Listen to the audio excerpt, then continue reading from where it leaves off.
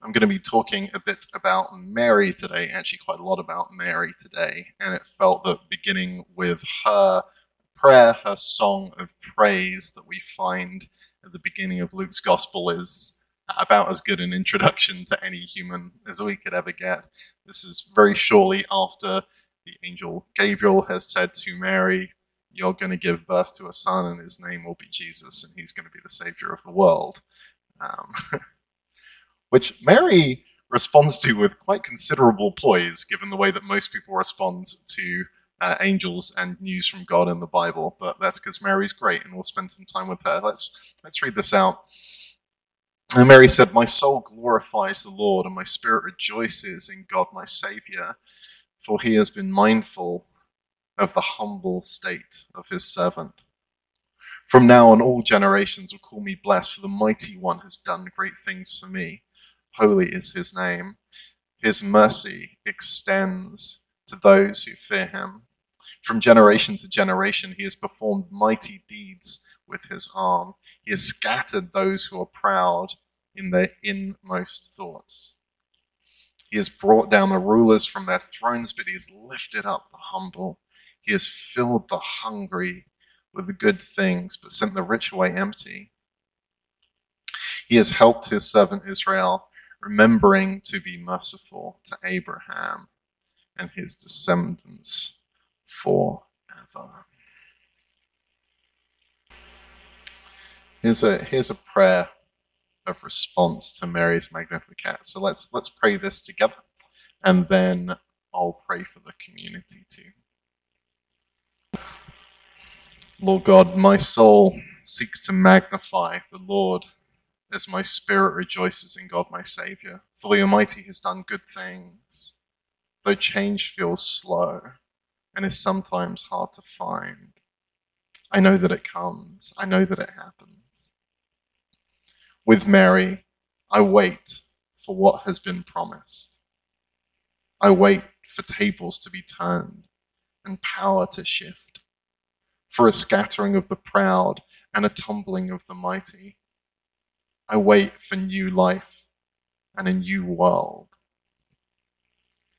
For those treated as social outcasts just for being who they are, or because of events outside of their control, I pray for God's loving presence to be as real to them as it was to Mary when she proclaimed, "The Lord has looked with favor on the lowliness of his servant." To the Mighty One who has done great things, I pray for an open heart and unblocked ears, that I may hear the voices of the poor and the oppressed, to act, to share in their struggle for justice. For those who have experienced violence or been forced to flee their homes, I pray for God's mercy, which Mary promised is for those who fear him from generation to generation. For those who experience racial hatred and suffer the bigotry of the narrow-minded, I pray that they might know the Lord has shown the strength of his arm, and the proud will be scattered in the conceit of their heart. For those suffering under oppression of tyrants and dictators, I pray they may take comfort in knowing justice is coming. For the Lord has brought down the powerful from their thrones and lifted up the lonely. For the poor and hungry, I pray they may experience what it means to be filled with good things, while the rich are sent away empty. To the one who helped his servant Israel in remembrance of his mercy, I pray with longing that all may have joy of this Mary's song, as its promise is fulfilled with God among us. And Lord, we lift up our community now. To those who need to hear this song, or those who need to speak it. Lord, we pray for those who are struggling, those of whom life doesn't seem to have got less difficult or cloudy, even though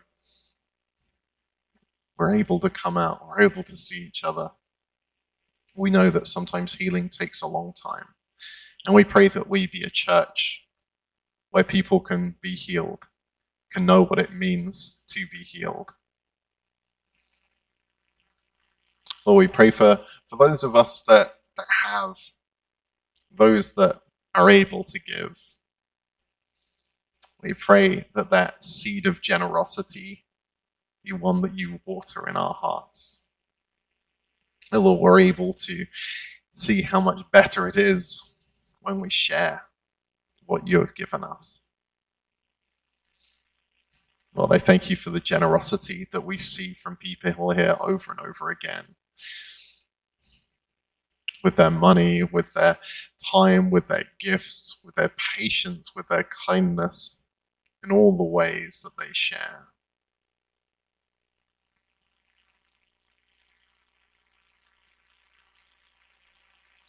Lord, for the places where we need to do better, for the times we've let ourselves down and we've let others down, and where we've let you down by either the things that we've done or the things that we should have done and we didn't.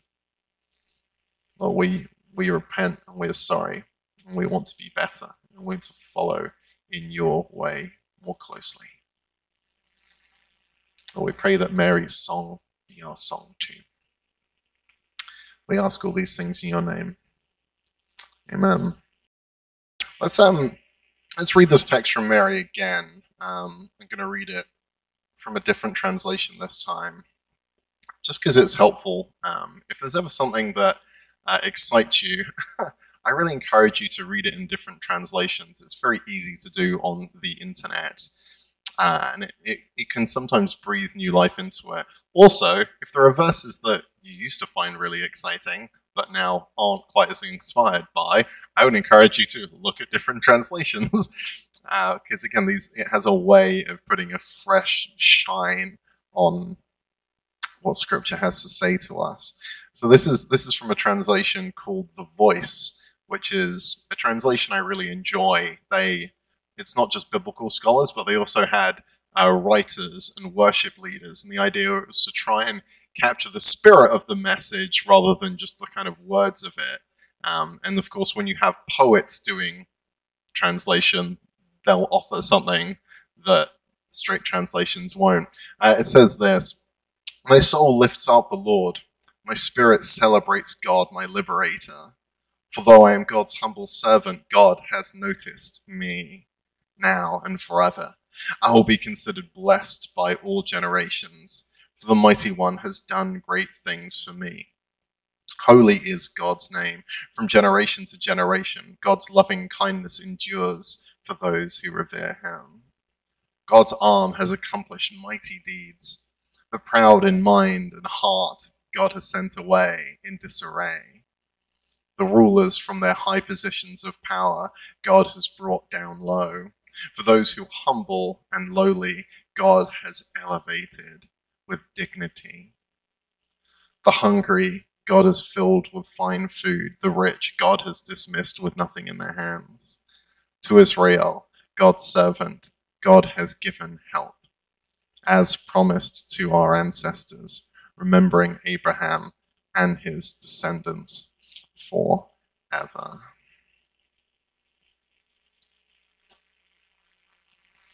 Let's pray.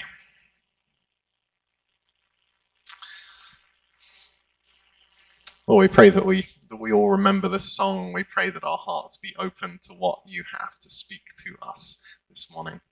I pray for my own words, that they be a faithful reflection of who you are. We ask all these things in your name. Amen. So I realized that was like a lot of build-up, and this sermon isn't particularly on that song, on the Magnificat, but it's on Mary herself, and I just can't think of a better way to introduce Mary.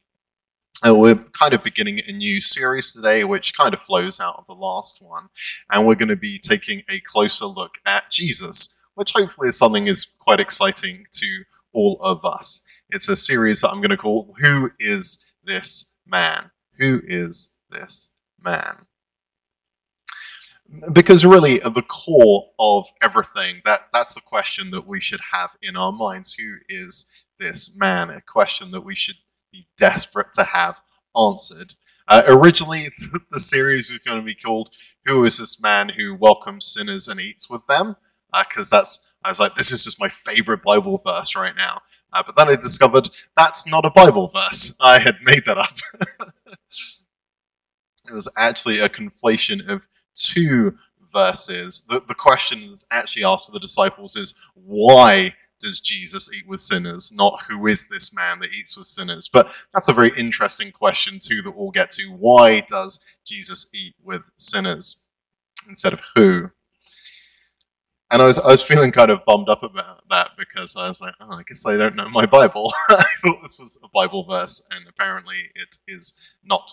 But by the grace of God, I was reading my Bible. I was reading Luke 6 later that day, where Jesus calms the storm.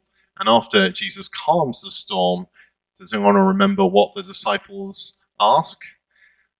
Who is this man? Who is this man? So I was relieved to know that this was actually in the Bible after all, and I hadn't just made it up, which is a risk of doing.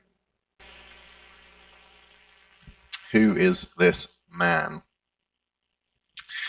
I don't know about you, but I do often feel that the Jesus that we see shared on social media sometimes, or the Jesus that perhaps lots of very vocal Christians talk about, doesn't seem quite as reflective of the Jesus that I read about in Scripture.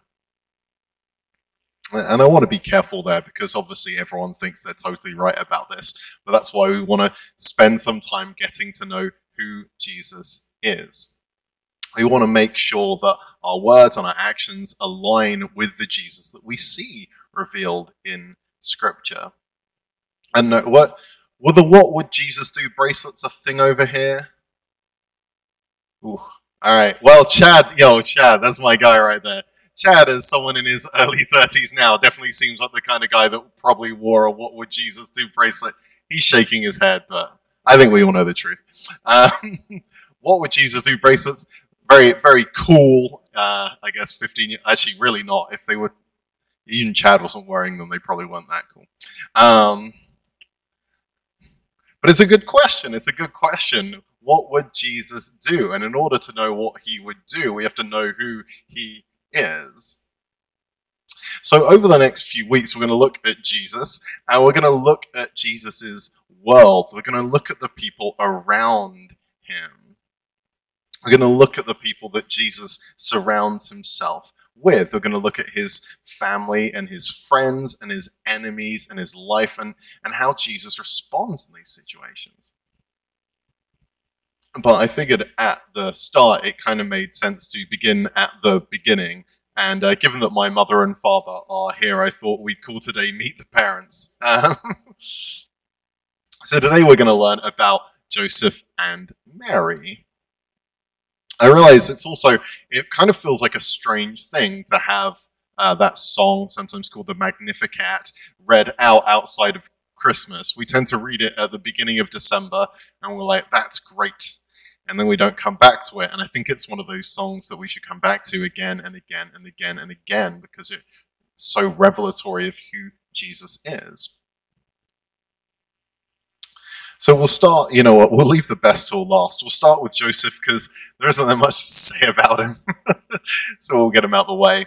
I'm not going to lie to you.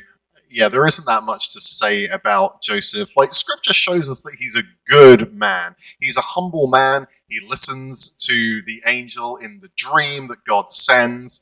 And he listens, and that's impressive because lots of people don't listen to God in Scripture.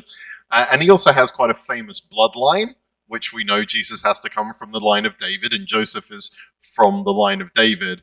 This, of course, is interesting. Both Matthew and Luke talk about Jesus' bloodline, about his genealogy, which is interesting given that we know that Jesus is not Joseph's biological child. But we also know as Christians that family is much more than genetics.